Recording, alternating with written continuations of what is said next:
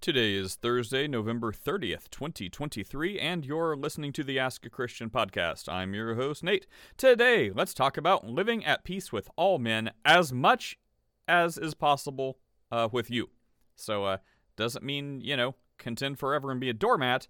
It means, I take that as give it a very fair chance, even an unfair chance. But as much as it depends on you, live at peace with all men. Not all men want to live at peace with everyone.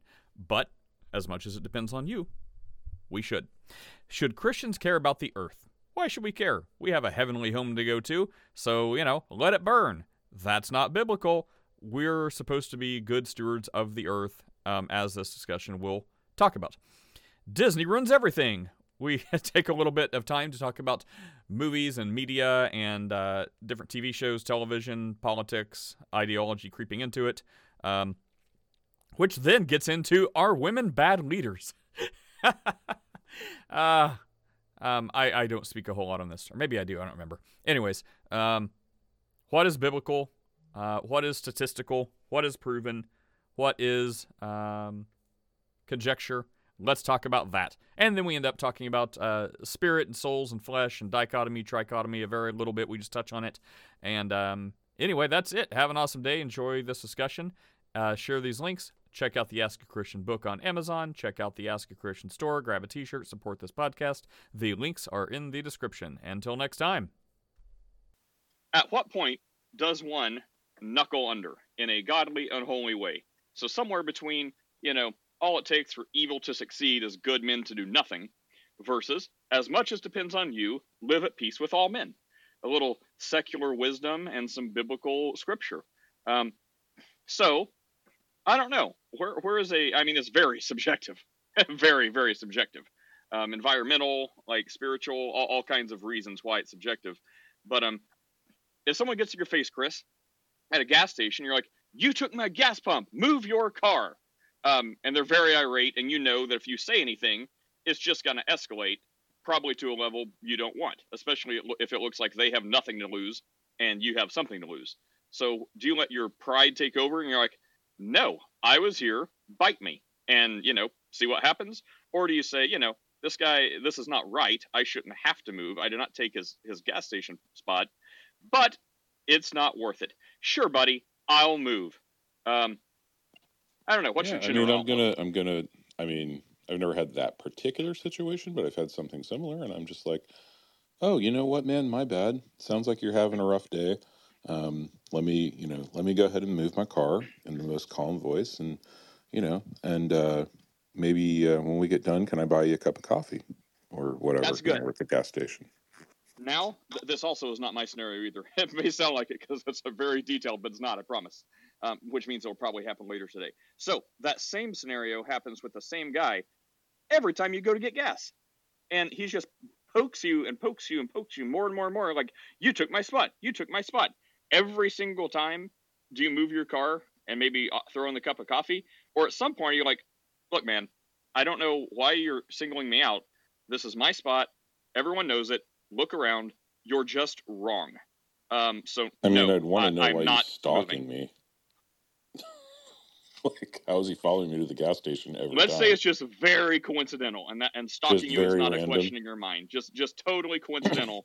The facts are, the dude is saying things that are clearly not with reality. And But if you're dealing with somebody mentally ill, no, he's not mentally ill. Like, he's just saying lies, right? Like how you'll see people turn the truth on its head. Look at any of the news channels, right? They're not. They may be mental, but they're probably not mentally ill. They just have an agenda and they're spinning things. So for whatever reason, this guy has a bone to pick with you, and he anyway. So do you just always perpetually? Yes, I'll move my car. Yes, I'll move my car. Or like, no, dude, I'm not moving my car. Sorry. Do I knuckle under as some kind of submissive wuss? No, Yes. that's not biblical manhood either. Am I going to get myself shot over some retard wanting my spot in a gas station? No. Would I shoot somebody over that? No. Let's say the worst that you foresee happening is they just defame you and besmirch you a bunch on like Facebook posts. So you can like, you can that limit literally the happens to me every day on Clubhouse, so it rolls off my back. Yeah, so well, this is a little closer to home. It's I like your have neighbors, a your very friends. high tolerance for people speaking ill of me. Yeah. So it's like your neighbors, your friends, people in your kid's school. Like basically, you can try to knuckle under and appease them. They've already talked crap. Like rumor stuff's already out there, so you can knuckle under in hopes that it will sate them enough that they just take a break and find someone else to bother. Or you can do what you darn well know is right and be like, okay, enough is enough. I tried to be peaceful. You're not letting me be peaceful. Bite me. And then they're just going to cry wolf on social media. Just like, no, bite me. I'm going to get my voice out there. And I'm going to correct your inaccuracies because I'm sick of people defaming me. I mean, I could do what I did with Silver Star. I don't know what you did with him. I basically told him that I would sue him and his children and his children's children into generational poverty if he didn't leave me alone. Okay. That's what I was getting at. Anyone else have thoughts on that? Apostle? Oh, man. You got to leave and come back. We don't hear you. I see you're in. Oh, gosh. Tasha, so you stole my gas pump, Tasha. I feel like you're making a lot of assumptions. When you're saying... Can you guys hear me now? Yes. What, Tasha? I feel like you're making a lot of assumptions whenever you're saying, well, he just is being, whatever, X, Y, Z, whatever you said. But, also I don't know if this is an actual scenario or not, so I don't know, but I feel like... It is not an actual scenario. Okay. I was going to say, because, I live in a small town and that stuff doesn't happen, but if that is happening to you, you might maybe go to a different gas station. Avoid the situation altogether. No, there was a similar thing I'm dealing with, but the gas station was just a convenient thing. Would that be where you're like, don't try that in a small town?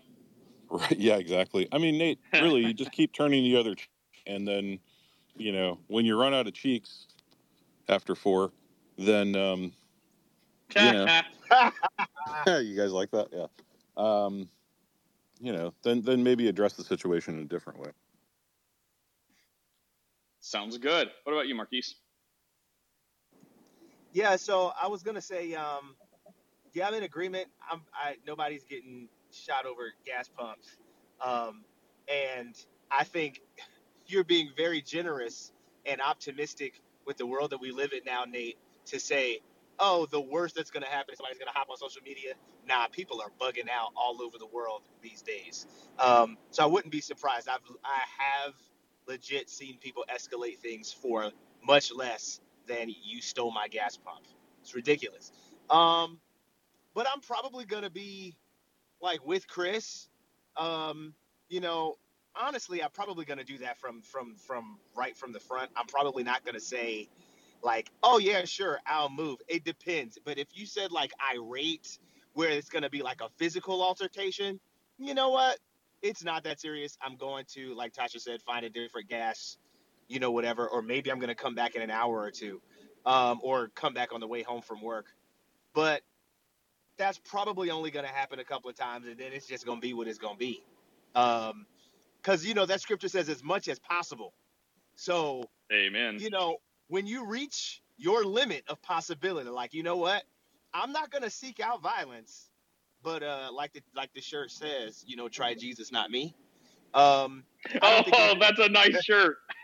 Right? Try Jesus. That's what I want for Christmas. Yes. Right? So I'm definitely not gonna be the type to seek out the violence, obviously. But at a certain point, probably on the first try, I'm like, nah, my guy, I'm not moving my car. There's an open pump right there, or wait 30 seconds, and I'm just, filling up from half. It's not going to take long. You'll be all right. Unless it's an electric car, am I right?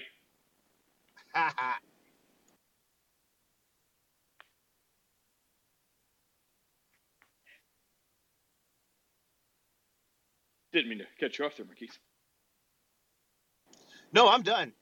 That's basically that's the thrust of it. All right. That's all I got. Morning, Yvette.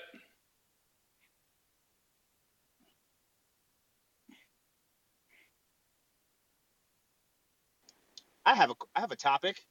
Nate. Sure, what's up? Okay. How concerned? Not concerned. We should be concerned at all. But how engaged and involved should Christians be with like global warming and pollution and things of that sort when we all know God's gonna like make a new heaven and new earth at the end of days anyway? What's the balance? Love that. I love that question. Yeah, what's the balance? Because I have many opinions about that topic. So, we're told from the Garden of Eden, we should be good stewards. So, that's a common atheist argument, like, oh, Christians think they're going to their sky fairy daddy planet. So, you don't care about torturing the earth and like destroying it and using all of its resources. No, that's ignorant. I mean, you can find some people out there, go talk to them. But for the, the biblical adhering Christian, no, you should be good stewards of what God is giving you, because you don't know when this world's going to end. You can have generations and generations and generations. So leave the place better than you found it as much as possible, for your children, for your ancestors, or for your descendants, all that other stuff, because you want them to have a nice, happy, healthy home. And even if that wasn't the case, God still gave it to you and granted you this life and this earth. So, be respectful for what God has given you. Be a good steward. That being said, sort through the lies. So if someone says, well, the planet's going to die in 12 years unless you give up your whole way of life. Well, that was about 20 years ago, and the planet's still here. So if that was true, that you were going to end the world unless you, stop using gas, that's something to consider. But we know now it was absolutely a lie. So every time people hear things like that, like, the East Coast is going to be 2 feet underwater, in 12 years, unless you give up your whole way of life. Well, all the people saying that then go buy multi-million-dollar houses right at water's edge on the East Coast. So they don't believe it. Are they dumb? Did they not know what they're doing? Or are they, just peddling lies? So I would say that. So first of all, be a good steward. Second of all, just because someone says you're not being a good steward unless you, stop carbon emissions and all this other stuff, is it actually true? If it's true that you're going to end the planet unless you do what they say, consider it.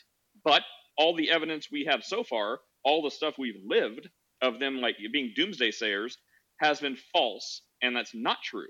And carbon dioxide is good. Like, I just saw a thing this morning. They're trying to put, is it Canada or Ireland? I think Canada. They're trying to put fart-containing backpacks on cows and shove a tube up their butt and to catch cow farts. Are you kidding?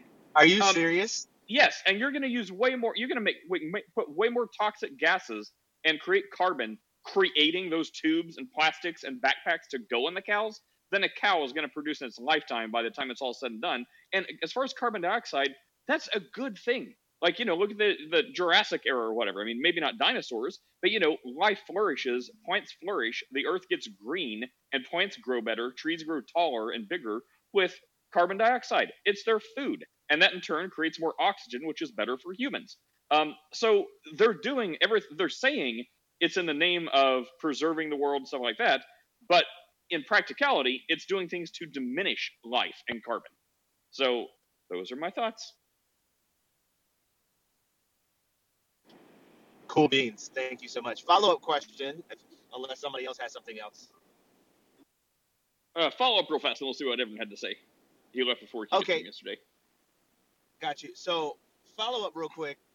Do you think something like it's sort of like secondarily, maybe tertiarily related, but do you think something like a nuclear apocalypse, like mutually assured destruction, bunch of nukes go off all over the world, most of the population of the world dies? Do you think something like that could happen before Jesus Christ comes back, and like it doesn't like provoke his coming back? Or not that something could, he already knows when he's coming, but the point being, like, could something like that happen within the confines of a biblical worldview before like the revelation starts happening?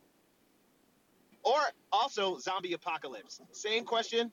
Zombie situation where like outbreak causes people to lose their minds and try to eat people. What do you think? Yes, totally. Depending how much of the world, would be exterminated. I don't know the threshold for that, but yeah, I think it's possible. Like that, all kinds of crazy stuff can happen before the rapture. So I would want to working definition of zombies, which I think you kind of provided, which would not be, I mean, I guess it could be reanimated flesh, because, I mean, you know, if they die, their souls are already determined heaven or hell. So, I mean, sure, some reanimated corpse through, like, some kind of neurotox, I don't know. Yeah, sure, I'm just going to say yeah. My opinion is the way you described it, sure. And lots of people could die before the rapture takes place, sure. Gotcha. Do you agree with that assessment? I mean, no, yeah, I think so. I think something like that could happen simply because, like, if you don't know when Jesus Christ is coming back, you know, maybe the population builds back up before he does. Who knows? And then also, it kind of seems weird, you know, you'll get people that are like, oh, I'm not worried about World War III because Jesus will come back before that happens, before Russia bombs the United States and the United States bombs Russia, and, like, we're all walking around irradiated. Jesus will come back before then, so I'm not worried. It doesn't matter what's happening. I don't need to, like, pay attention to who I'm voting for, or politics, or, you know, whatever. I think that's there's just no reason to think that. yeah, I'm like, that's no. I mean, like, the Holocaust happened, World War I happened, World War II happened. Lots of people died. The Spanish flu, COVID, lots of stuff has happened that have been globally. The China virus. Oh man, I wish CEO was here to hear that. I don't know. He why. is. Oh, yeah, there you go. Well, let's say hi to Edwin real quick, and then CEO, I have a bone to pick with you. But first, Edwin, what's up? Hey Nate. Yeah. I like this these topics. I about the zombie apocalypse. One idea was that they would orchestrate a zombie apocalypse, like a lot of people. You'd have these zombies running around, right? And these are people that, let's say, were vaccinated or whatever. Something bad happens, and all these people running around. It's used to explain away the empty graves after the rapture. Did you hear that? That's interesting. Yeah. So all these decrepit-looking people running around. I don't know. It's just something. So like a flash mob, or like legit zombies though? Like a flash mob? Yeah. No, like some kind of. Cause like even in the movie, what is that movie with Will Smith?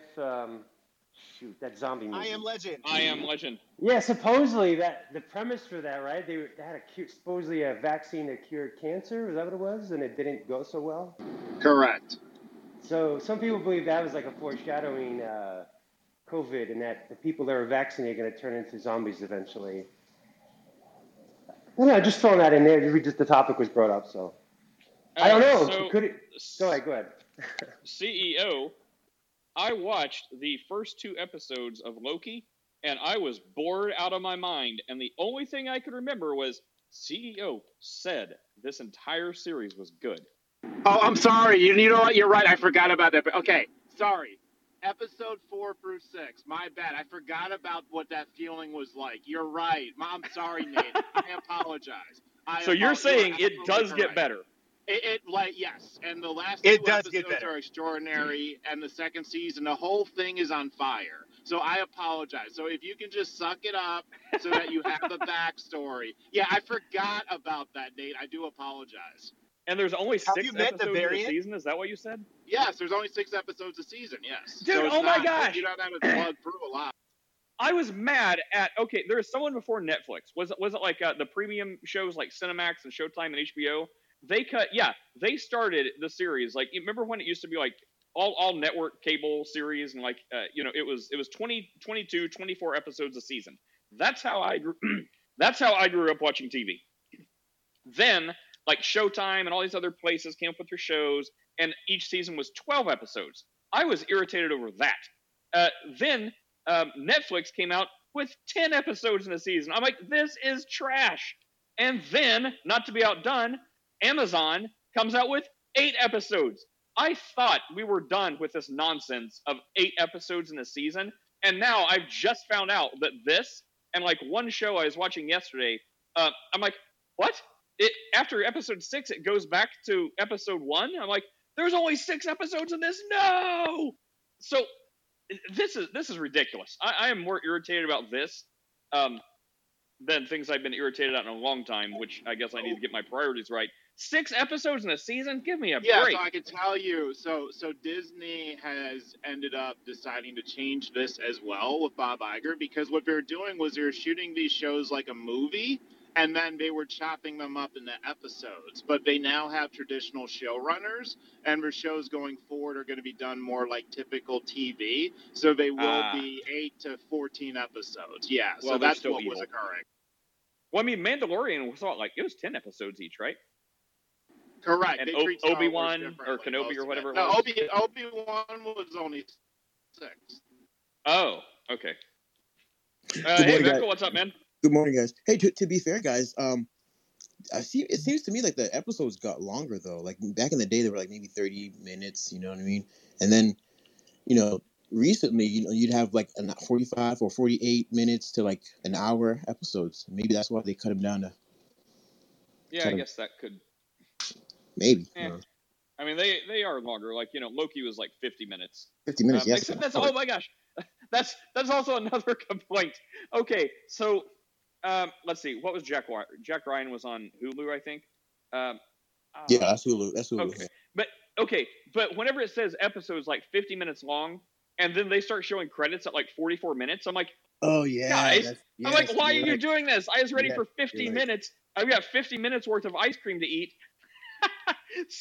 So why are you stopping it and giving like 6 minutes of credit just for a regular show? Like that's like movie territory. I just need to read the Bible more. That's my answer. Also, CEO, I went with a friend to see the Marvels last night. How was that? I was pleasantly surprised. So thank you for giving the little small iota of hope where you were saying they were like dialing back or they were backpedaling.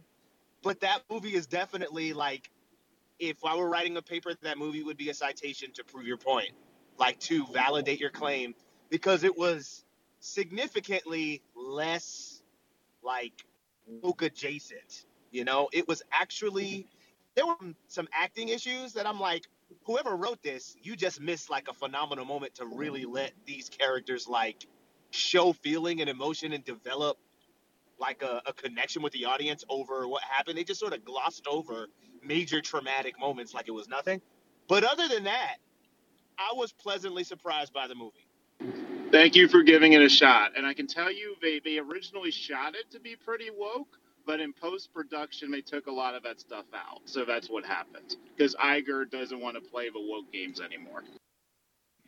It was also like only an hour and 45 minutes. So I was like, wow, this is short for a Marvel movie in theaters. Yeah, no, it normally probably would have been 2.5 hours plus. But again, they did a lot in post-production. And that choppiness you're talking about, it was a little noticeable. And that's because they did so much in post-production. They didn't have like the greatest plan going into the movie, so Iger forced them to cut it a certain way on the back end. That makes sense. Welcome back, Chris.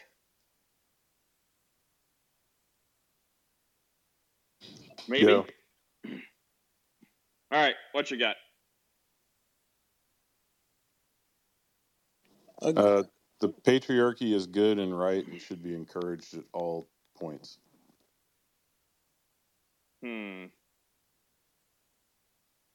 What's up, Val? So I had a very interesting Thanksgiving discussion, as we always do every Thanksgiving.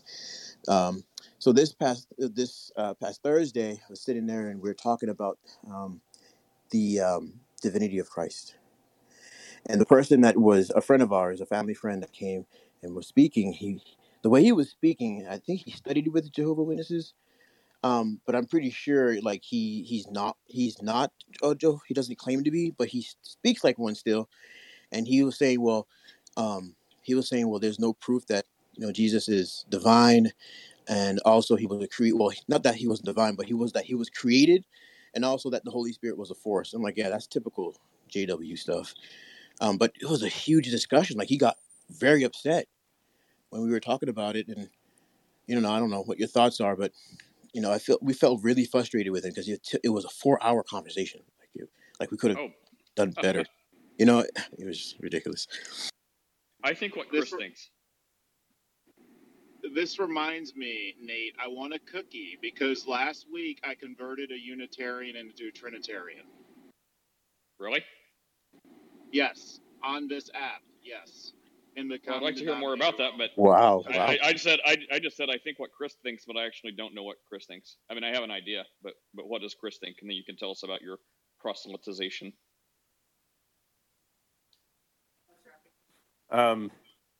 Wow. I mean, when you're dealing with family members, you just have to be like really gentle. And we have a Catholic family member that, and you guys know how I feel about the Catholic Church.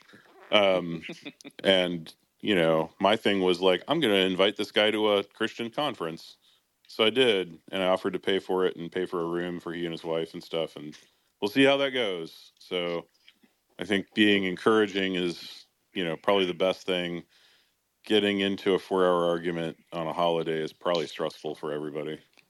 Yeah, that's understandable. For me, like what was frustrating with me in this conversation was that he spoke like he had all the answers, right? He was very arrogant, and like it's like you couldn't teach him anything. Like he wasn't willing. He's like, no, I know the answers. He's telling you everything that there is to know about the Bible. Like he knows it. Like it's, but what was very frustrating in part of the conversation was if Jesus is the way or path to God, right? And Jesus came down and died. His logic was so weird. And Jesus came down and died for us, right? And he's completed his mission. Then we no longer need Jesus because he's given us the path, and now he's done away with, and we can just worship and focus on God. I'm like, what are you saying? That was his thing. I was like, I don't know I don't know if you know what you're talking about.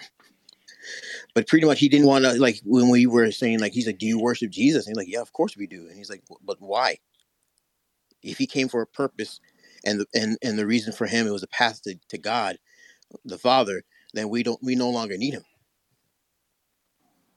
Well, you'll get to tell him that someday. Well, yeah. I mean, obviously, Jesus came and he died once. He completed that work. It's the atoning for sin, but he's the way to God. He's the mediator between God and man. So we do need Jesus. So is he a professing? What is his belief? Like, so he's not a Jehovah's Witness? So his wife is a believer, and for us, we don't understand how she married someone who they were unevenly yoked. But anyways, she's a believer. But like he studied with JWs in the past, but then when he speaks, he speaks like he's a pantheist, but also he speaks like he's atheist. Like he's all over the place when he's speaking. So it's like it's really hard to pinpoint what he's. You know what I mean? I got you. Yeah, and it could be. I understand. It could be very frustrating talking to someone like that. Like for me, like if I find, like, does he believe the Bible is the inspired word of God? It doesn't seem like it. He says it, but then he challenges it at the same time. Okay. So yeah, it could be. I understand. It could be very taxing. I've gotten into all kinds of long-winded arguments with people, but for me, if they start rejecting core doctrines of the faith, like the deity of Jesus Christ, and they're coming off as if they have all the answers, I tend to bow out of those discussions. But it can be hard too to do so because. Go ahead, Nate. Go ahead. Well, I mean, the people that are just all over the place, like that's like, the double-minded man's unstable in all of his ways. Yeah. And you just like kind of see it so clearly, but they can't. So, I mean, if you're not, and you probably won't, short of a divine intervention, make any headway, but it's like, it's so apparent to everyone else, but it's not apparent to them. Like they think they have the one way, which is like a ton of different ways, like smushed into one. Yeah, I don't think you could do much with that. Just tell them the truth, share the gospel. I mean, it's ultimately their choice, just like everyone else. Well, I've learned when speaking with him to ask him questions to kind of gauge where he's at. So, like, one of the questions I asked him was, well, if you're all over the place, do you believe at least in objective truth? And he was like, no. I was like, all right, that answers everything to me. That's everything I need to know. Because he's like, what's true for someone else might not be true. Like, I said, okay, so then if someone commits murder, do you think murder is wrong? And he was like, well, define murder. I'm like, I'll show you. Just kidding. Don't worry. Right, I'll show you. That's just solipsism. Like that's just that's getting down to solipsism. Yeah. So solipsism is just like there is no reality outside of myself. So that does actually explain him. Yeah, that describes him. Which is ludicrous. I've always thought that's so absurd because there's no way for you to verify that there is no reality outside of yourself unless you step outside of yourself and find that there's no reality. So there's no way to verify anything that you're saying. What is reality, man? What is reality? Yeah, like you're gonna have to go on a trip, like a legit trip. This and then I sat around my college dorm room smoking weed, and I figured out that I'm the only one who exists. Isn't it awesome? The answer to life is in this ayahuasca, man. Okay, CEO, how did you proselytize someone? Who was it, a Unitarian into something else, or? Yeah. So she was really hung up on the Trinity term, and so I basically conceded in a sense and said, yes, the term of Trinity is not in the Bible, but the concept of it is, and it also exists in nature. So if you take water, ice, and vapor, it's all H2O, and it all exists independently, simultaneously. And she really just got that analogy. It made sense to her. She was a science person, and so she got on board. So she's a Trinitarian now. Oh, so now she's a modalist.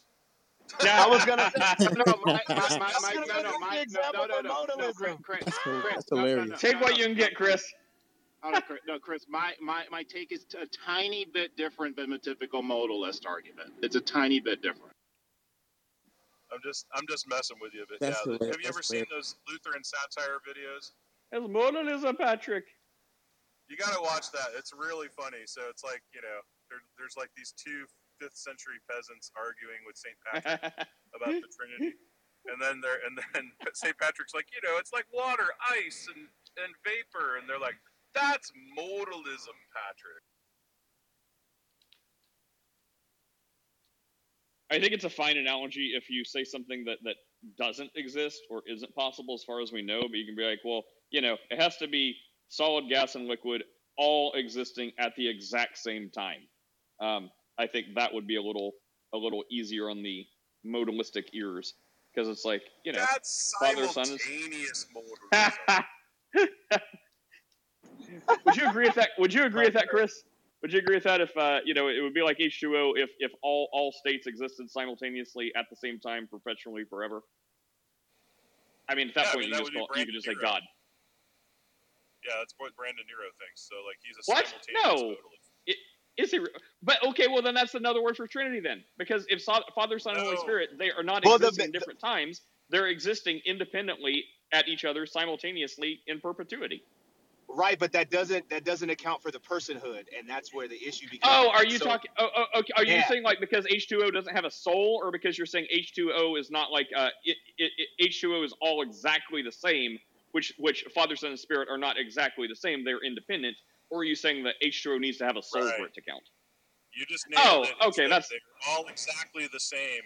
The problem with all analogies break down, and that's the punchline of the Patrick video, right? Is that they're just like, all analogies are terrible, Patrick. We're just gonna say, and then they give the. Can you remember it? Can you remember the end?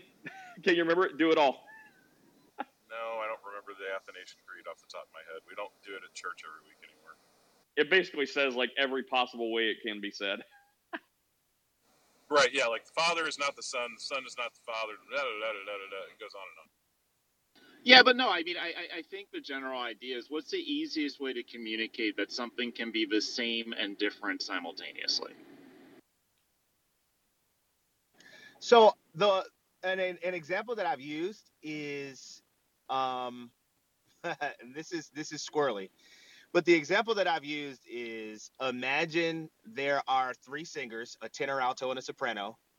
They share the same body, but they have 3 heads. So they have 3 minds. They have 3, not 3 minds, no, because then that's a bad thing. But the idea is didn't Silver Star use the Cerberus, like a 3-headed monster? Right. I said I don't mention minds at all. Cerberus. I just say like William Link, right. But in essence, I say like they share the same body, and the body is representative of like God's ontology, but they have 3 different heads, and so they like sing 3 different notes simultaneously. Tenor's not alto, alto's not soprano, soprano's not tenor. Let's do it. Help me out. It's hilarious. That's so bad. Oh, that's so bad.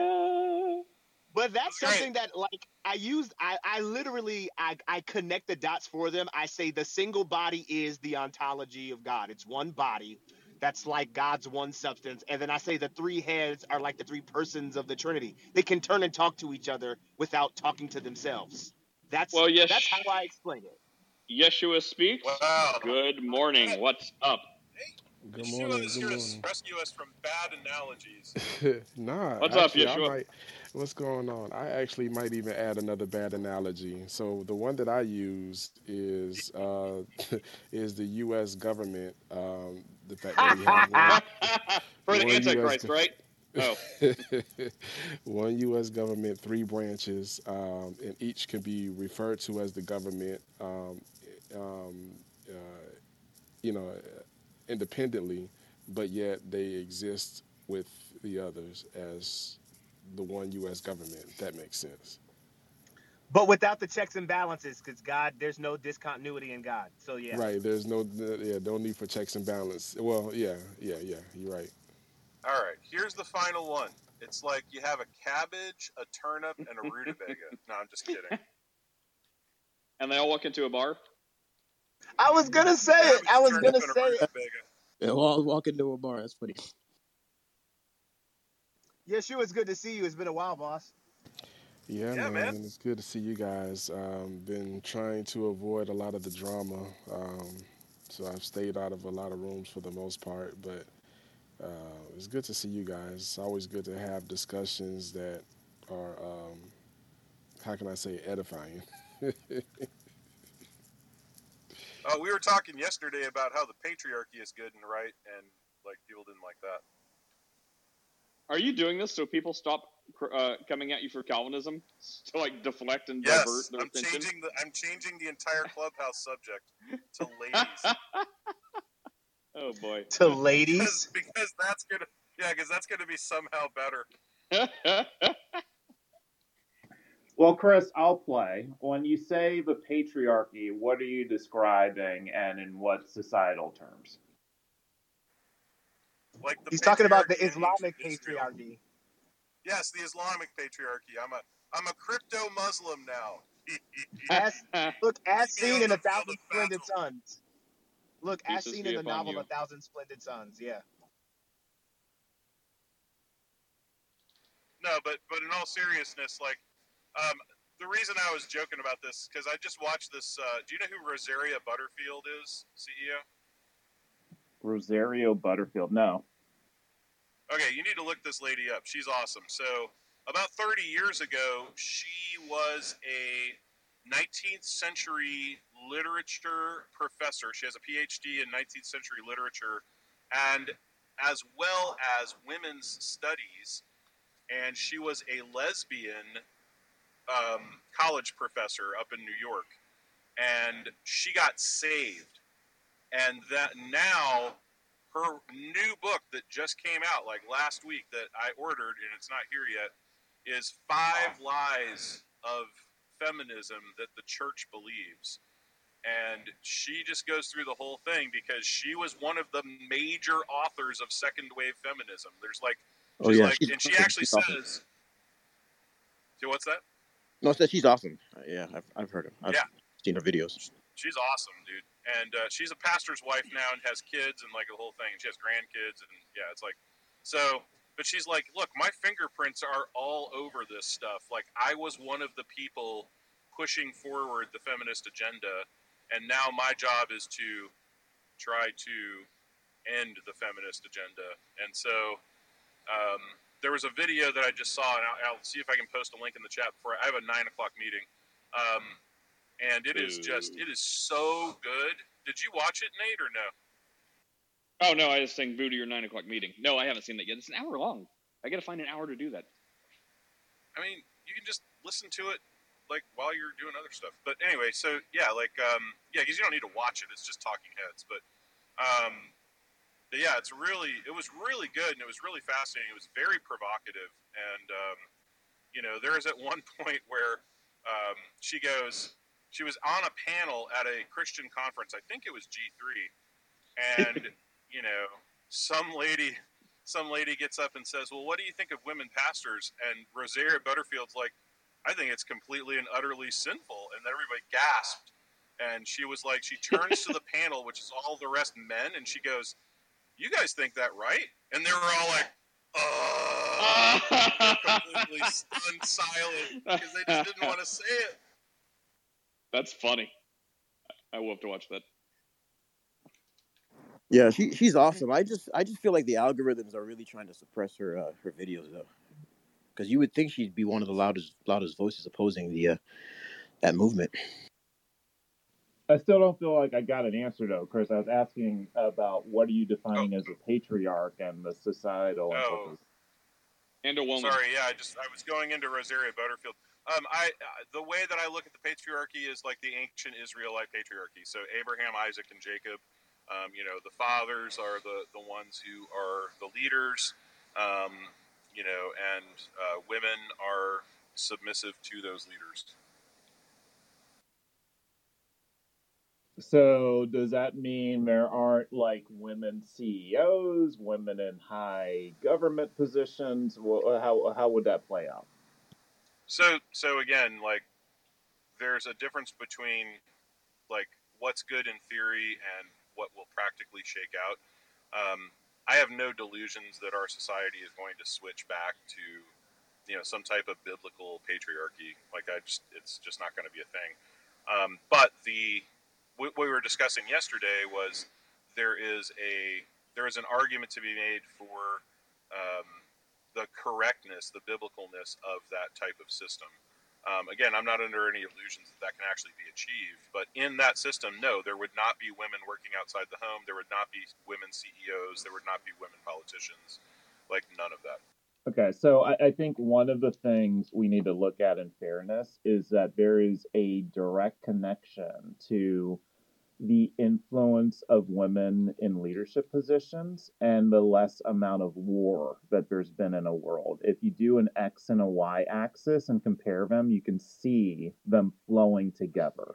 I disagree. Yeah, I disagree. You can't account for X variables. There's too many X variables, like technological advances, like different culture shifts. Like there's all other kinds of things that would involve that calculation besides the absence of a penis. Yeah, I mean, I used to. Okay, let's just apply common sense, though. I can already see 97 problems with that correlation. Okay, but let's and just a man apply ain't one. Common sense to it.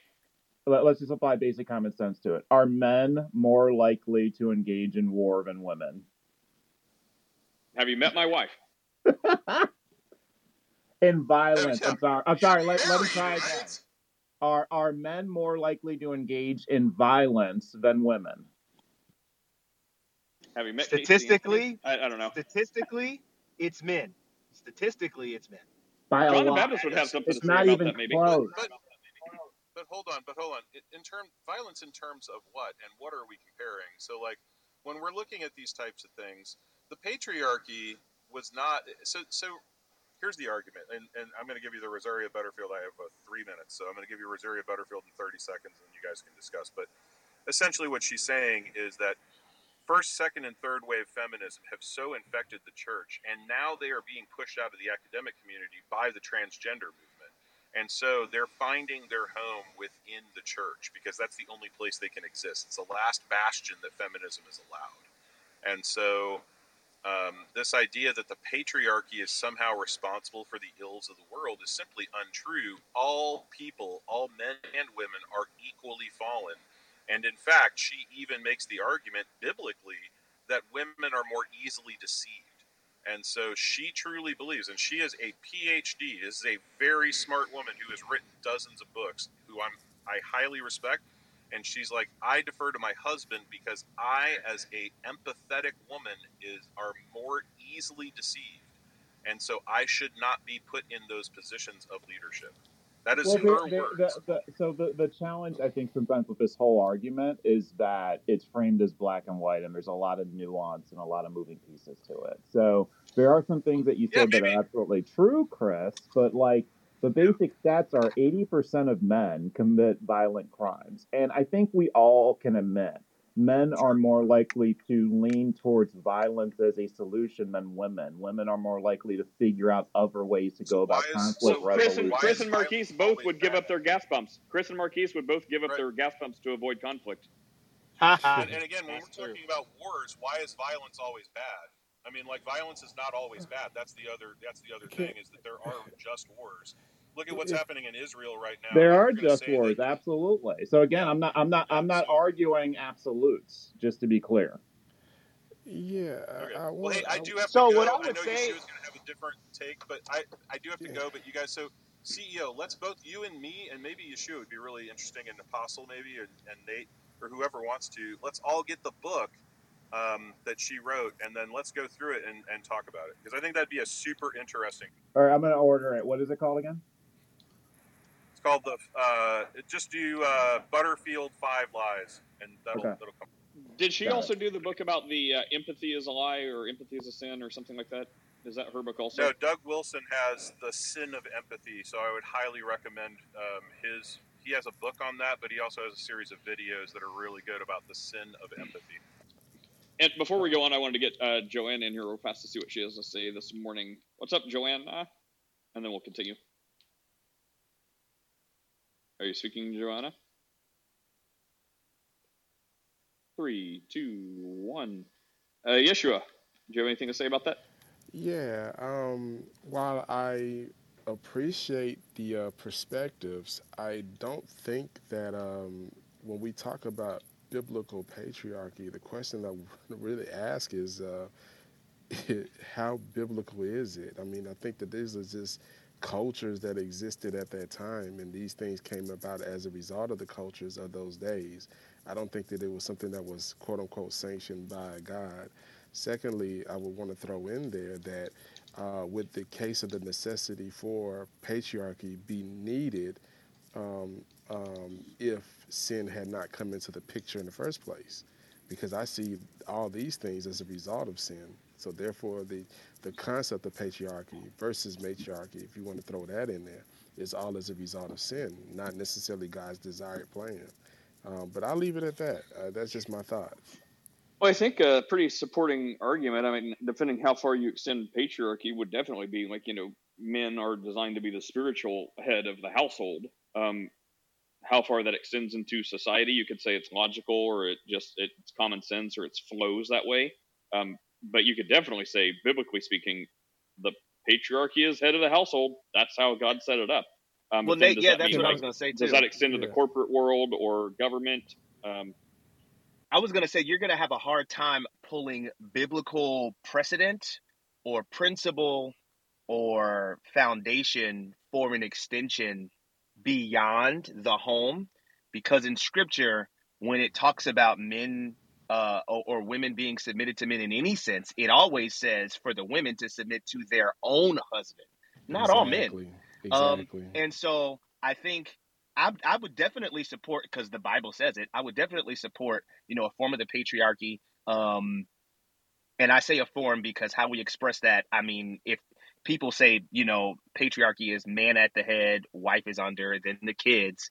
But then when they express that, there's a tyrannical way. There's a few different ways that those relationships and roles can be expressed. And so I would say a form of the patriarchy, where maybe the roles are there, but not necessarily the consensus or the the widely practiced iterations of those roles, but definitely that in the home. But I wouldn't necessarily extend that beyond that to school or to economic stuff. As a matter of fact, socially, that's probably as far as I would extend it inside the home, because that's what the Bible says. The Bible doesn't prohibit women from holding positions of political authority. So I would have a hard time drawing that conclusion or extending, any other conclusions to that application. But I'm about to head into the school, so I'm gonna mute up because Nate doesn't like when the kids take their desks off, their chairs off the table. So I'm gonna mute up, but I'm listening for like the next 17 minutes.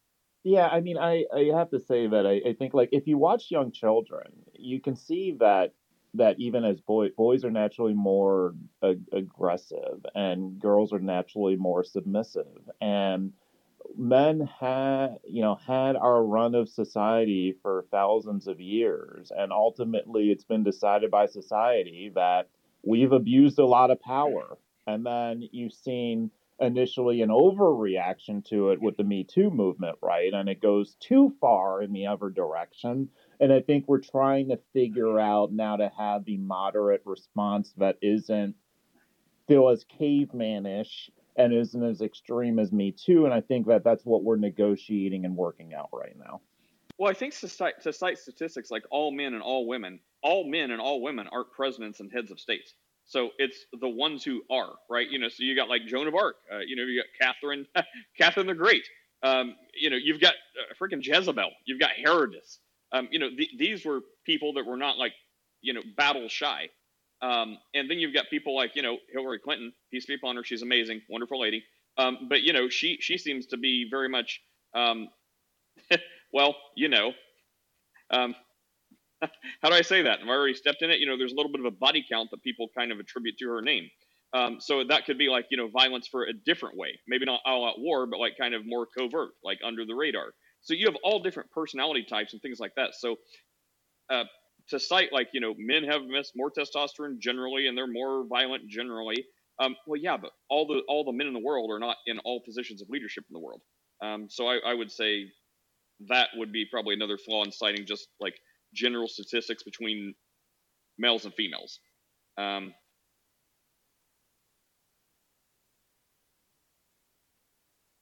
Is everyone pointing down their like window shades right now and like hiding? No, I mean, for me, it's like I see women being in positions of power. I think in Liberia, if I'm not mistaken, there's a woman that is actually the president. I don't know if she still is, but there was at one time there was a woman that was the president of Liberia. Ellen Sirleaf Johnson. Yeah, you're absolutely right. But Nate, real quick, just today, the world today, 92% of heads of state are men. Today. Oh no, that wasn't my argument.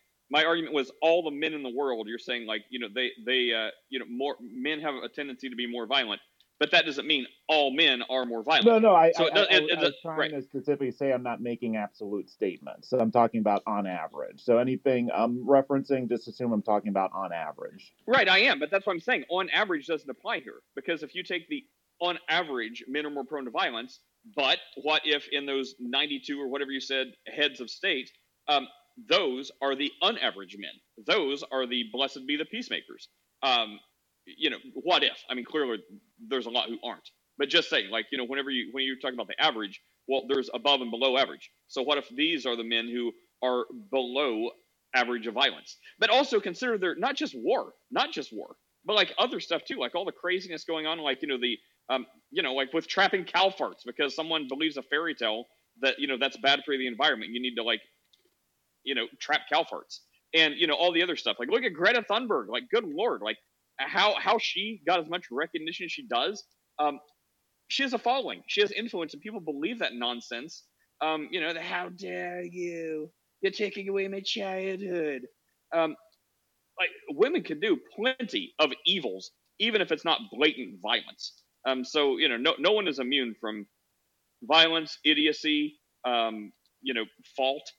I mean, one thing we should agree on, we are all equally fallen. Like, hey, Victoria. Hey, Serendipity. Serendipity, if someone offered you the president of a country, like I think CEO would you take it? If someone offered me the president of a country, what? Would you take it? Like for me to be the president? Yes, that's what I meant, yes. No, I would not. Oh. Just because, or too much responsibility, or?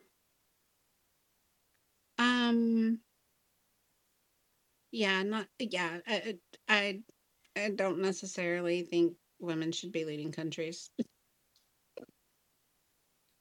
What's up, Vic? Hey, How's Nate. your day going? Sorry. Hello, not too bad. Just mostly listening.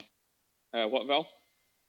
Hey, Nate. Didn't Jordan Peterson have this thing where he was saying that there's reports where, wherever women were in power, there was more war or something like that? I'm paraphrasing. I don't know about that. I'll have to look for the link and I'll share it. But that could be. I wouldn't be surprised because that's another thing. If you try to like curtail violence or whatever, it's kind of like peace through strength, right? These aren't women, but look at the last president we had in America. Look at the current one.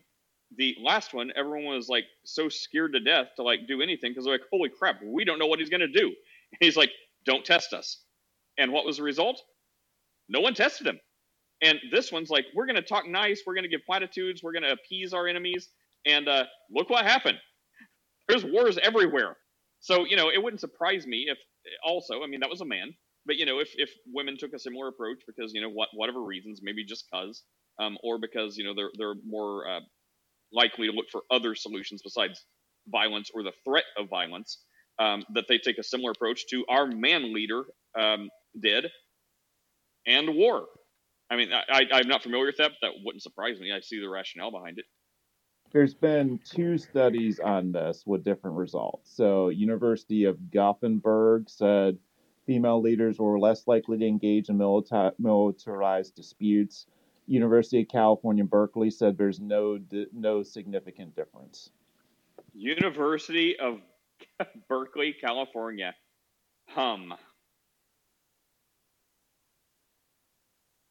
Well, so they have the argument that supports your belief, Nate. Are you now pro University of California, Berkeley?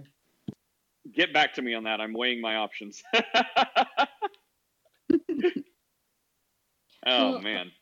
New Zealand had a prime minister that was a female that really shook that place for a while, but like they didn't really have any war or something like that. And during the lockdown, there were like some people were upset, but they kind of still like came through not too bad. Wait, the one who now is like the spokesperson for the WEF, right? Like the one that was like didn't go to war, but she was like locking down all the citizens like super hardcore and was like imposing like incredibly restrictive ordinances on her citizens because some could say caution, others could say fear. Is that the leader we're talking about? She has a job for the WEF right now, so you think, wow, how did she get that job? Yeah, I did not know that she's in. Did you say WEF? Yeah, World Economic Forum. Someone, maybe I'll fact check myself. I know it's something. It's like the New Zealand person that was in charge during COVID, and they recently got a position. I'm almost sure it's WEF. If not, it's something equally as sketchy. That may need a fact check. Do you know her name? I don't know her. I don't remember her name is Jacinta. Jacinta. Is that her last name? No, that is her first name. Last name is Ardern. Ardeen.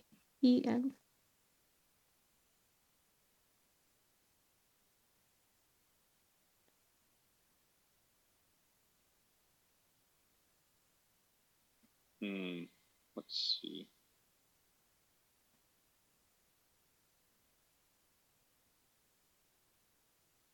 Okay. Yep. Former Prime Minister of New Zealand. Yep, that's the one. World's youngest female head of government at the time of her election. All right. Let's see. What is her current job? What is?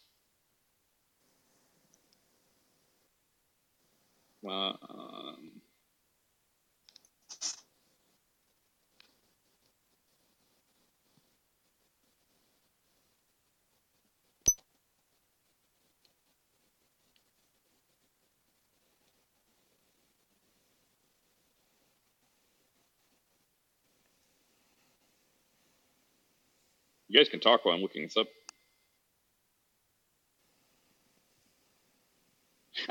It just went away. Come on. Oh, come on. I hit the back button. All right, someone else talk. I have to refine this. Yeah, it's really not much for me to add. I mean, I just say I have no problem with the women in being president because the women have been presidents and heads of state around the world for a long time now. And I think that it always boils down to capability. You know what I'm saying? Do they have uh, the skill sets to lead a nation and make decisions, especially very difficult decisions? I don't think that it's a man versus woman thing. I think it just comes down to, do you have the skills? That I don't see anything biblically that would prevent women from being in positions of leadership. I just think that many times we have a tendency to read the cultures into what the scriptures command, or what the scriptures recommend, or what the scriptures don't recommend, rather than just taking the scriptures as to what does it say within its context. So I'll leave it at that, and it's a great conversation. I'll be listening as well. So I don't know what her official position is, but it says so before her election, she was a member of the Young Global Leaders. But now, after stepping down as prime minister in 2023, she remains a member of the alumni community. Blah blah blah.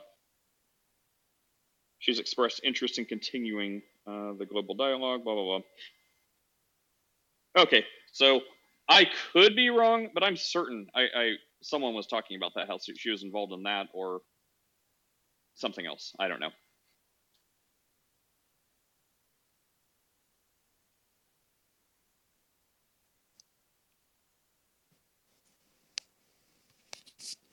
Yeah, I mean, I will say, like, I think on average, men are going to make better heads of state. However, I think when I look at someone like Nikki Haley, and whether or not we're talking about her being president or whatever, she is an excellent leader. She has she has every single strong leadership characteristic I think there is. Okay, so maybe there is a world where you can convince me she checks the box for having strong leadership qualities. Maybe. But if I somehow were to agree to that, I would just super, super disagree with the point she leads on. With the thing she actually does, I would disagree a lot with. Yeah, look, like if you're saying, you might say, you know what, she's too much of a war hawk for me. Okay, fine, right? But that doesn't mean she doesn't have leadership quality. You might say, I don't think she'll make a good president of the United States. That's fine. But I think that her skills as a governor and what she pulled off, and her skills in the United Nations, she's an excellent leader. I mean, Trump thought so. He made her a UN ambassador. And then she turned around and stabbed him in the back. I mean, is that like conniving instead of like, hey, I have a problem to your face. I'm going to tell you to your face.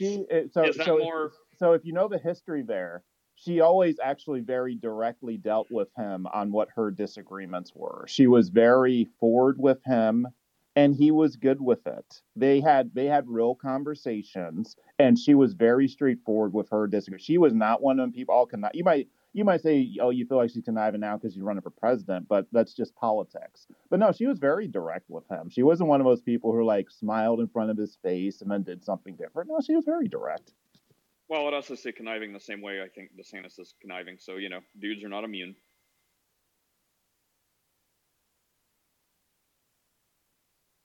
Oh my gosh, I like this happened last time in like Google Plus. Like, it was everyone could find us. We were constantly getting like new people to talk about, Jesus stuff.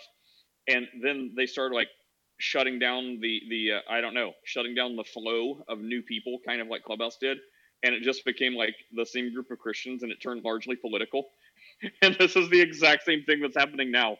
Like, there's no one, like, we all agree close enough about the God stuff that it's like the only thing to do is talk about the politics. Like, I don't know, are we doomed to this? This is like Ask a Christian, the Exiled, or the Dark Ages or something. And I can, like, I can get sucked into it because, I get sucked into it because, I do have an interest in politics and stuff like that too, because it has a lot to do with the world I live in. But yeah, it's not spiritually as important. So I don't know. Anyone have any God stuff to say?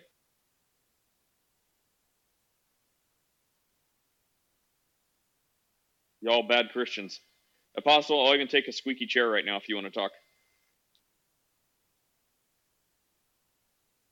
I'm doing a Bible study on Satan and hell. Couple of pit stops, but I got nothing. I got nothing at all. What Bible verse did everyone wake up reading today? No one read their Bible? Oh, wow. Okay, the truth is coming out.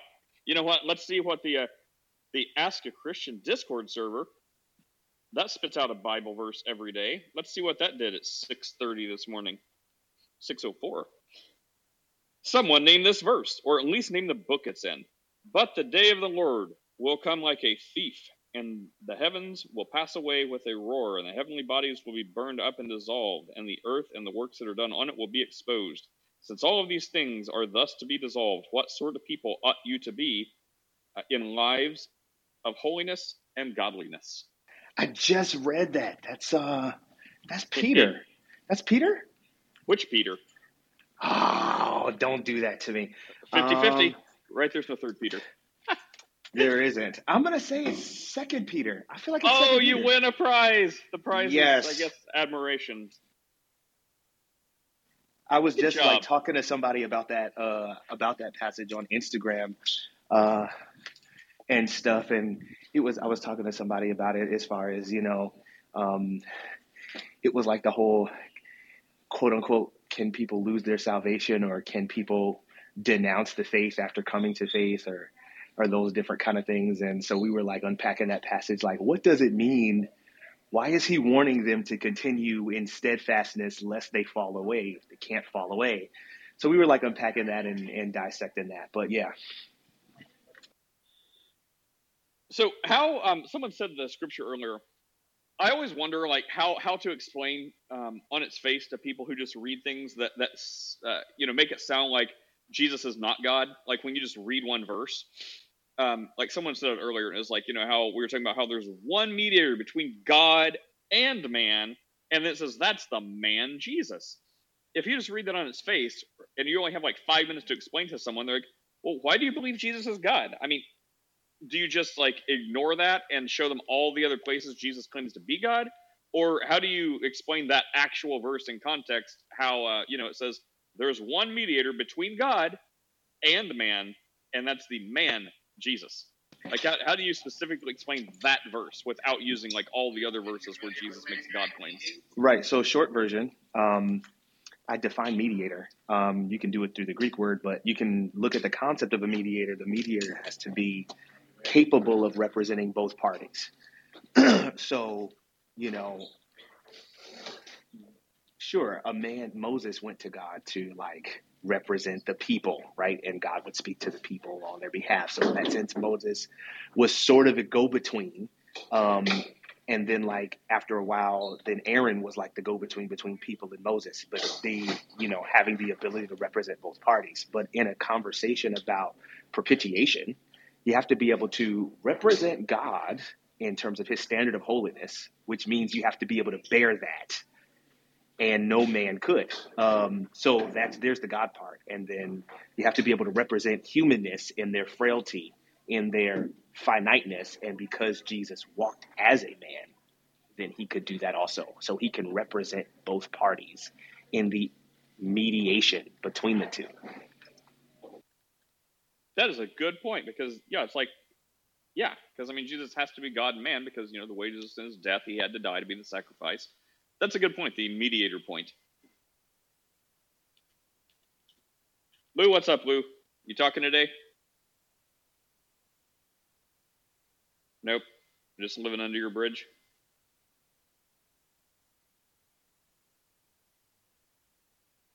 Well, how about you, Val? CEO? If CEO doesn't have something to say, we're in trouble. No, I'm at work right now, unfortunately. I don't want to say quit so you can have this conversation with us, but, Right.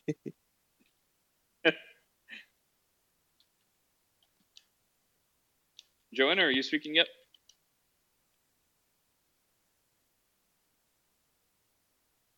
All right, Victoria, your second to last hope. Anything on your mind? No, really. Yeah, I was listening to a Discord server where people were, arguing with Christians and atheists over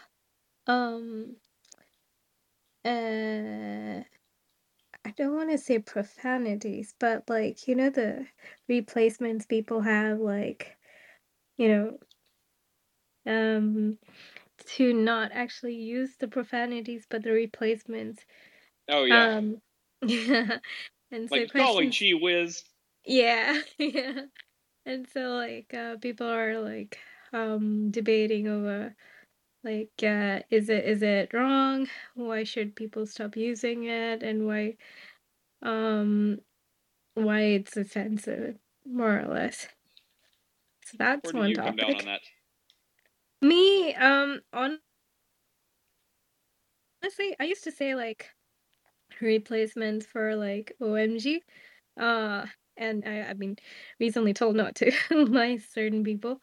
And so I was like, oh, okay, what was the replacement? I used to use gosh. Oh. Yeah. And yeah, I was told apparently because it actually tends the same thing. So I was like, oh, okay, all right, I won't use it. And so instead I just say no, like, oh no, oh yeah, or something like that. So yeah, I don't know. That was a point of contention between, Christians and atheists. Wow, I'm usually in the contentious debates where I just try to tell Christians that, cursing is bad, like saying the actual word. Well, that's always my issue, is like, you've got these Hebrew Israelites who are the most profane using group that I've ever hear in this app that claim to, follow the law. Have you ever encountered them, Nate? Like in this app? Oh yeah. Oh yes. Oh my yes, gosh, that's, to me, is just, they'll quote the scripture and then they'll have no issue cussing you out right afterwards. It's like, to me, it's ridiculous. I think we've all had the pleasure of talking to them. Yeah, they're an interesting bunch of people. Hey, Yvette, what's up? Hey, morning. Morning. Yes. I have a question. I wonder what the flesh means. Paul always says, don't live in the flesh, don't live in the desires of your flesh. Does he mean flesh like the physical body of our spirit and soul? Or I don't understand, because I know, like, when you're reborn, or when you become a reborn, sorry, your soul life dies. You know how, I don't know who says this, but that verse, it goes, the first Adam was a living soul, but the last Adam became a living spirit. So I'm assuming at that point, like, the old, the first Adam has been put to death, and then we become a living, life-giving spirit, right? But I don't but Paul says we can still live in the flesh, like, just as before, before we were born again. So I don't know. I don't know what, like, how, like, what is the flesh? Like, what is the flesh? It's your carnal sin nature. So yes, we've been given a new flesh, or given a new heart of flesh. Like, we're a new creature in Christ. It's no longer we who live, but Christ who lives in us. But the Bible also says, don't say of God that He's tempting anyone. But we're tempted when we're drawn away by our own desires, lusts, greed, stuff like that, which is the sins of the flesh. That's the temptation. So just because we are created in the image of Christ, like, we have a new nature, we can still tap into our sinful carnal nature. Like that's what Paul's talking about. So, just like we're talking about now, like Victoria's talking about cursing, like the Bible says, don't let any unclean communication come forth from your mouth. So that's like levels above cursing. But let me stub my toe and you're going to hear me tap into my carnal sin nature. I'm not going to like it. I'm going to know I shouldn't do it. I'm going to feel bad about it. But I'm probably going to do it more times than not. So, it's like a constant war with the flesh. Where before, there was not a war with the flesh. It was all flesh all the time. But now, it's at least a war with the flesh because we have, Christ's nature living in us. We have the nature of Christ. But we also still are encased in our fleshly skin suit that has carnal desires and things like that. So now, at least we have a war where before we had no chance. Yeah. Yes, I'm glad that you said all of that. Because I was thinking along those lines, maybe it goes like that, but I wasn't quite sure because I got a different answer from my husband. And then he changed his mind, so he doesn't really know the Bible, so I'm glad for this room. Well, I mean, I said it last night. Like last night, my kids were just frustrating me to no end. And, I held it together for a really long time. And, at a certain point, I just snapped and said some very not godly things. And I'm like, oh my gosh, like, check yourself. What's going on? Like, it has been a very long time since I said some of the things I said last night. I didn't like yell and scream at my kids. It was like, to my own self. But it was not good. I'm like, oh my goodness, gotta take more breaths, count to 10. Things like that. Yeah, like that's my understanding as to like why we're not always in the spirit because we still have the flesh, and the only way we will stop being at war with the spirit is when we receive our glorified bodies in heaven. But in the meantime, we're always at war with the flesh. Yeah.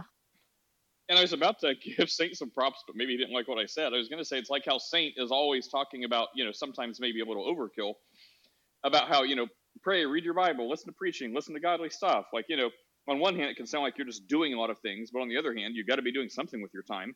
So, the more you read the Bible, the more you're in prayer, the more you're, listening to like godly music and, stuff like that and taking in godly things, the less likely you are to lash out in anger at someone. Do bad things, like, whatever. So, I should take that advice myself. Right. Is that why Jesus read Romans 8? Oh. Okay. Read Romans 8:5. Romans 8:5. Go ahead, Yvette. I'll look that up. Go ahead, Yvette. I was gonna ask, is that why Jesus said, pick up your cross? Would that mean daily? Like, would that mean to crucify your flesh daily? Like, pick up your cross daily? I don't know if they both mean the same thing. Is there a verse that says die daily to the flesh or something? But what Lewis? Maybe this is it. Let's see. Lewis said Romans 8:5. I wonder if I should back up. I'll back up a little bit. For the law of the Spirit has set you free in Christ Jesus from the law of sin and death. For God has done by the law is weaken the. Read, Nate. Read. For God has done what the law weakened by the flesh could not do, by sending His own Son in the likeness of sinful flesh, and for sin, He condemned sin. Okay, verse 5. For those who live according to the flesh set their mind on the things of the flesh, but those who live according to the Spirit set their mind on the things of the Spirit. Thank you, Lou. Yeah. So, godly in, godly out. Fleshly stuff in, fleshly stuff out. For to set the mind on the flesh is death, but to set the mind on the Spirit is life and peace. For the mind that is set on the flesh is hostile to God. It does not submit to God's law. Indeed, it cannot. Those who are in the flesh cannot please God. Yet, you, however, are not in the flesh, but in the Spirit, if, in fact, the Spirit of God dwells in you. Anyone who does not have the Spirit of Christ does not belong to Him, but if Christ is in you, although the body is dead because of sin, the Spirit is life because of righteousness. The same Spirit who raised Jesus from the dead dwells in you, and He who raised Christ Jesus from the dead will also give you your mortal bodies give life to your mortal bodies through the Spirit who dwells in you.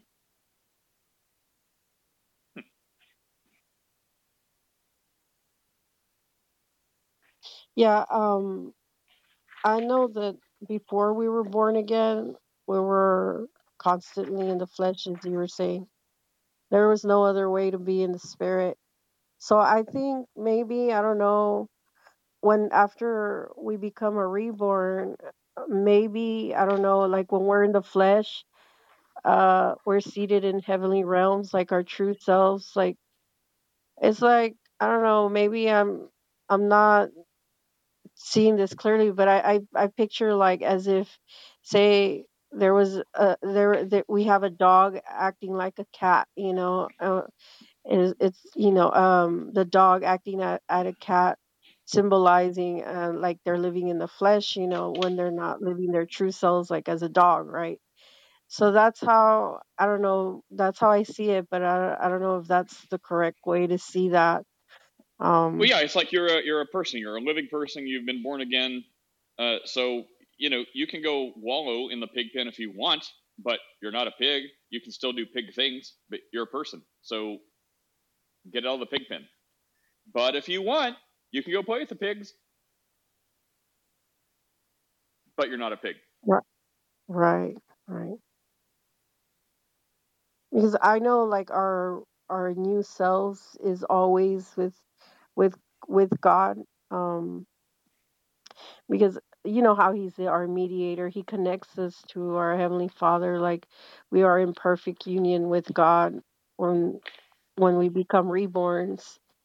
And but when we're in the flesh, we somehow disconnect ourselves with him. Like, I mean, because we're rejecting, right, our life with him, living our life with him. Um, yeah, that's how I also view that. Um, but I'm not sure what role the soul plays in all this. Because I know that after, like, I don't really think anybody knows, but who knows? Because it's a mystery. Our Because we have kind of like a triune nature, right? Like, because since we're made in the image of God as reborns, um, we have a spirit, we have a soul and a body. But what I do know is that after we become born again, our soul submits to our spirit, and of course our body as well.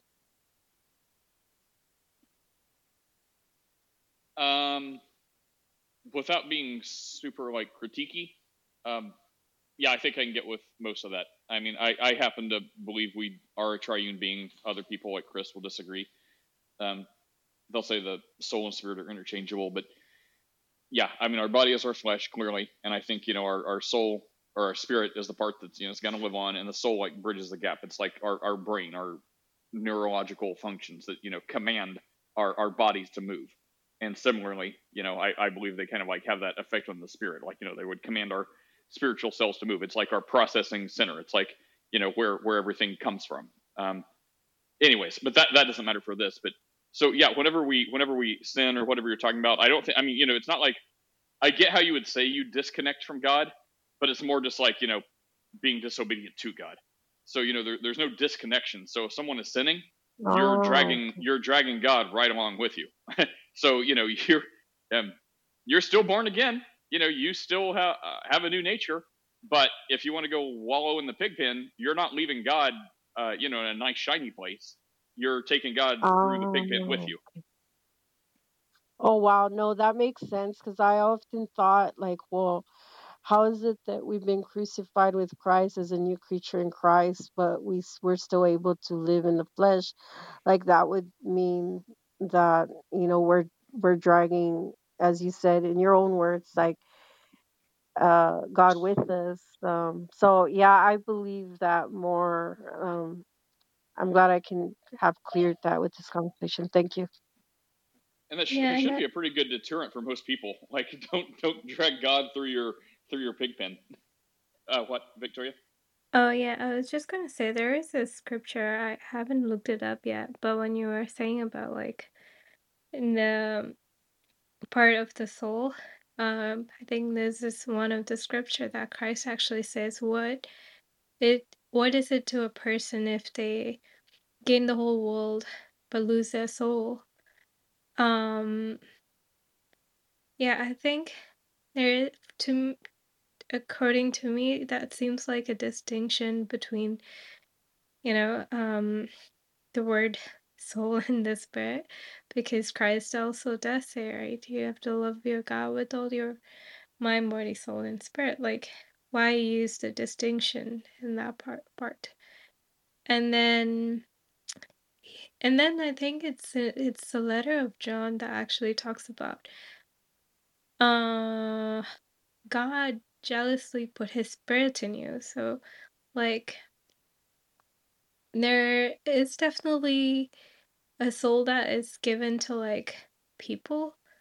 It seems like everyone has their own soul, but like when it comes to like spirit, um there seems to be like um there seems to be like a state where it's been given like after birth or like something like that.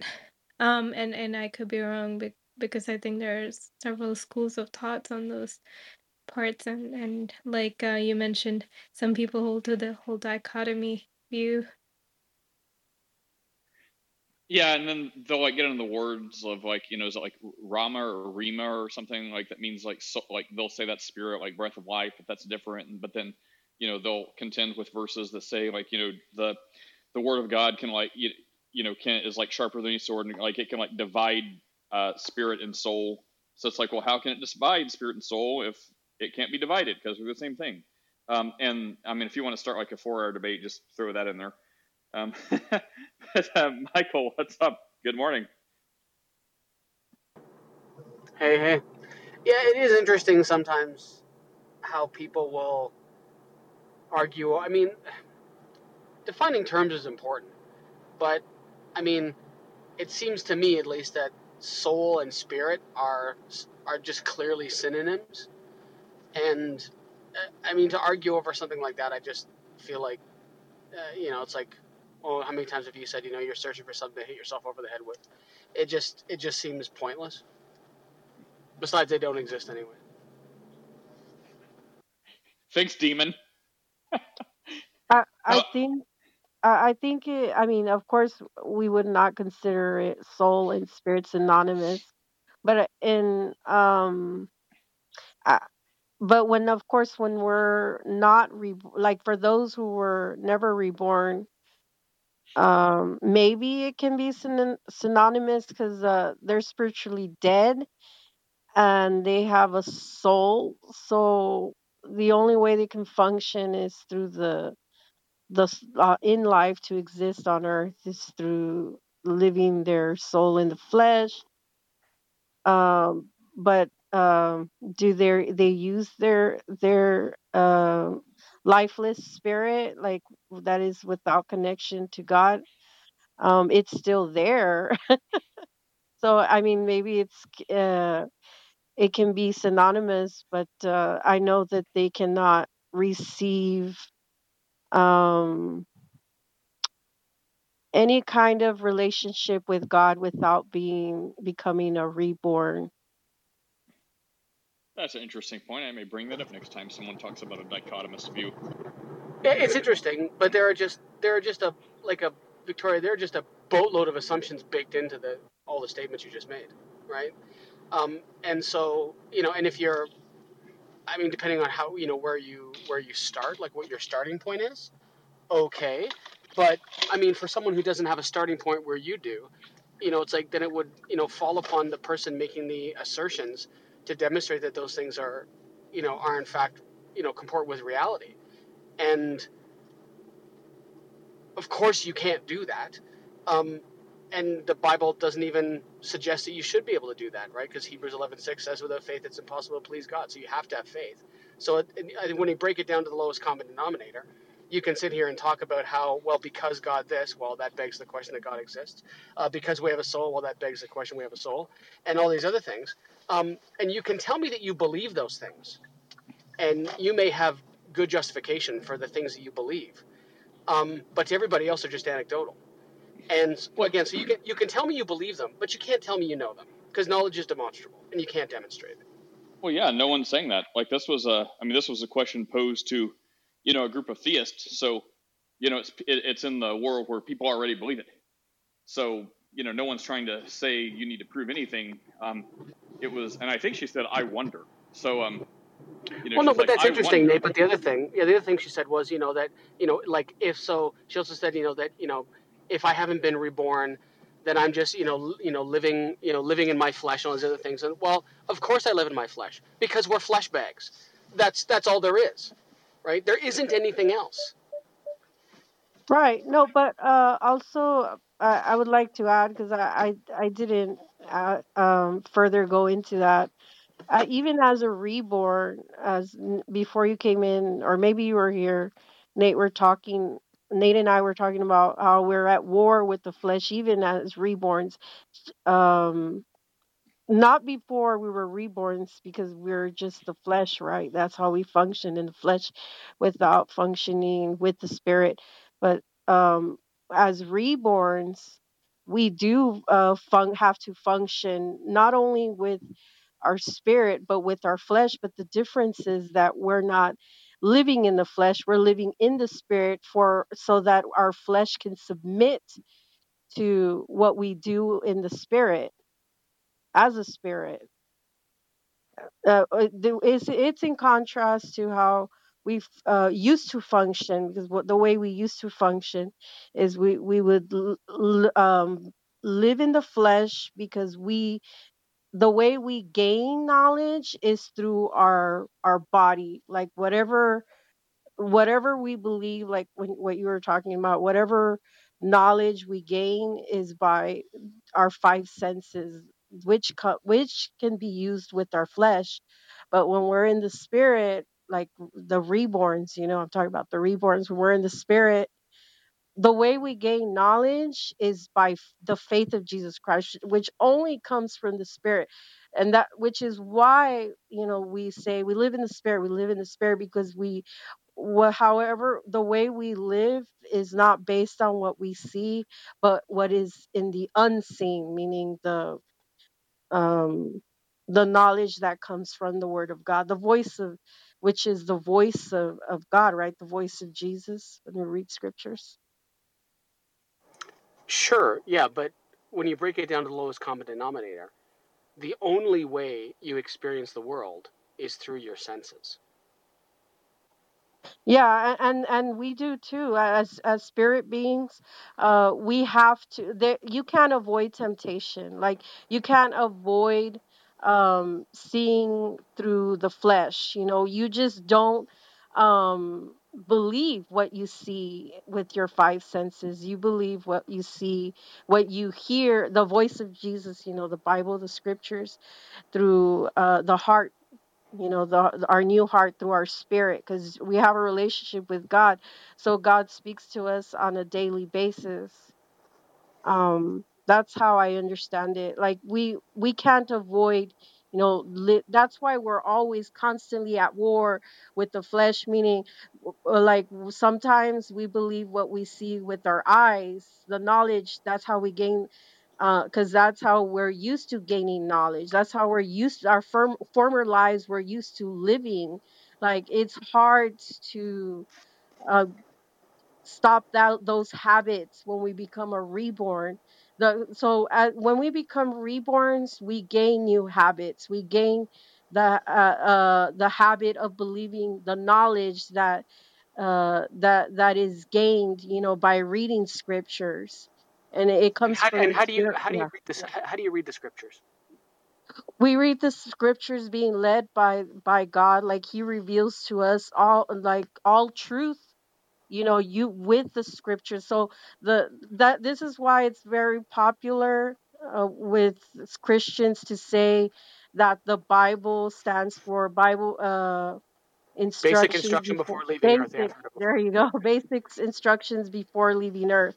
So these instructions are something that guides us, but you can know the Bible front to back, but it doesn't mean that you will understand it, because the only way to understand it is if you're led by the Holy Spirit. That meaning you allow the Holy Spirit to give you to come to knowledge of all truth, uh by asking him. You ask, the Holy Spirit, hey, help me understand this scripture, and he will. Ask and you shall receive. This is a promise. Well, yeah, but there's problems baked into that promise from Matthew. But it's interesting, because I'd asked you, how you read the scriptures, and I mean, like you use your eyes, right? You use your senses Yeah. in order to read. You don't. I'm going to try to be as charitable as No, possible. you're right. Right. We So still use our senses no matter what, even when we're reborn. Yeah. We just right. don't accept the knowledge that we see with our five senses. We don't accept it. We accept what, well, like, for example, the Bible says the problems that we face on the daily basis is temporary, until finally, when, like, we die and then we go to heaven, we experience joy, with all problems will be over, no more pain, no more suffering. And so that's what our faith is, that this is the life that we live on this earth is just temporary. When we die, we get to experience the joy of living without sickness, without problem, nothing, none of that. Unlike, of course, with atheists, and I'm not trying to offend, but they have no hope, because all they think is, like, this is their existence. What they see, that's all there is to life, because that's the knowledge that they gain through their five senses. So, So mhm. no, go ahead. Go It's fine. Finish, please. So the Bible directs us into how we should perceive what we see with our five senses. That's the only difference between living in the flesh, and living in the spirit. Meaning, living um, with our five senses, and living with in the spirit. Yeah, no, I get it. We just have at the root of it a positively fundamental disagreement. Well, and I don't see that being rectified. I was actually about to leave right before you got here. I was gonna make a note that since we haven't been here as long, you've been late to the party. I've kind of missed seeing you around. Yeah, no, it's been I've popped in the last couple of days. That actually you haven't been here, and it's just like I've just been busy. But yeah, it's and I've had stuff that I've been leaving earlier too. So yeah, hopefully we get to reconnect more often. But I would just leave us with, I mean, you said it. It's a whatever you said, like just a disagreement. But again, it's not a disagreement that the Bible doesn't speak to. So consider this just words that happen to be on the page or inspiration from God. But let me leave everyone with 1 Corinthians 1:18. It's only like 3 verses I'll read. For the cross is foolishness to those who are perishing, but to us who are being saved it is the power of God. For it is written, I will destroy the wisdom of the wise, and the discernment of the discerning I will thwart. Where is the one who is wise? Where is the scribe? Where is the debater of this age? Has God not made foolishness of the wisdom of the world? For since in the wisdom of God the world did not know God through wisdom, it pleased God through the folly of what we preach to save those who believe. For Jews demand signs, and Greeks wisdom. But we preach Christ crucified, a stumbling block to the Jews, and foolishness to the Gentiles. That would be you and random Gentiles. It sounds like foolishness. So maybe a Jewish person wants a sign. Maybe you also want a sign. But, as per this, you are Gentiles, and does it not sound foolish to you? Well, yes, admittedly so. But to those who are called, both Jews and Greeks, Christ is the power of God and the wisdom of God, for the foolishness of God is wiser than men, etc., and the weakness of God stronger than men. So, I mean, at least it's not like the Bible doesn't address it. So if it sounds foolish, well, the Bible called it through incredible foresight throughout the ages, or just, dudes understand human nature. Anyways, I think we can all agree with that. I mean, was I wrong about it? Because what I learned is about anything I said, like, you can correct me. It's okay. Because I'm learning as I go. Seriously. I mean, that's quite a lot of stuff you took in. You said. I can't think of anything right now that I would really speak. Yeah, and the only thing that I would say is, I mean, I come into this space for good conversation and interactions and stuff like that. And sometimes I'm a little more hot and heavy than other days. But you had said not to offend. I don't want you to think you offended me. You didn't. It takes a lot more than that. What you said to offend me. So yeah, no, it's all good conversation, and no harm, no foul at all. At least on my side. We should have a day where Michael sits and has to listen while people try to offend him and see how far he can go before he's like, okay, I'm offended. Challenge accepted. Challenge accepted. Oh, that could be bad. I don't want to be in that room. I'm too nice of a guy. I don't even want to be around. I don't get offended with Michael because I've heard Michael. I've observed Michael.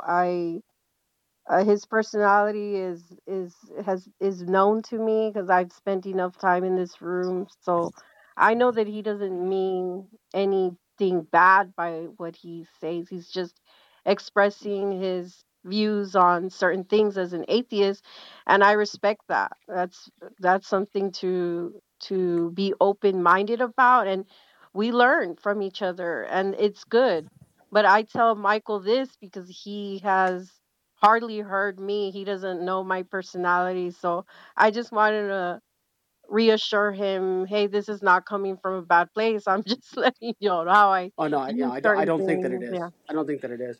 But Nate, what you said about offense, I'm reminded of what Christopher Hitchens said once in one of his discussions. He said, I'll be speaking to someone, and I'll say something, and someone will pipe up and say, that's offensive. And he said that I'll say to that person, well, okay, you're offended. I'm still waiting to hear what your argument is. And, you don't have the power, like none of us have the power to make someone feel inferior without their permission. And the same goes for offense, right? So you don't do offensive things. People take offense, right?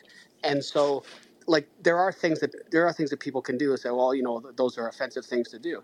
But if you don't give the person doing those things the power over you in that way, then they don't have the capacity to offend you. And that's just my personal opinion on that. Yeah, that's something Roy used to say, like, only you can allow yourself to be offended. So you guys agree on that? I mean, I guess I agree too. Yeah, and I agree with virtually nothing Roy has ever said, but I agree. But I agree with that, and I'm joking. There's several things that he said that I agree with, but yeah, that's where I. If he ever goes back and listens to this, I'll say that's where I'm planting my flag, just in case he's curious. And Random, I saw your hand, but yeah, I've got to run now. I've got to make some phone calls, so I'm sorry. Yeah, I got to bail. I got a meeting too. So, but cheers, everybody. Michael and everyone else, good to see you all. Hopefully, we see you all soon. Take care, everyone. Have an awesome day.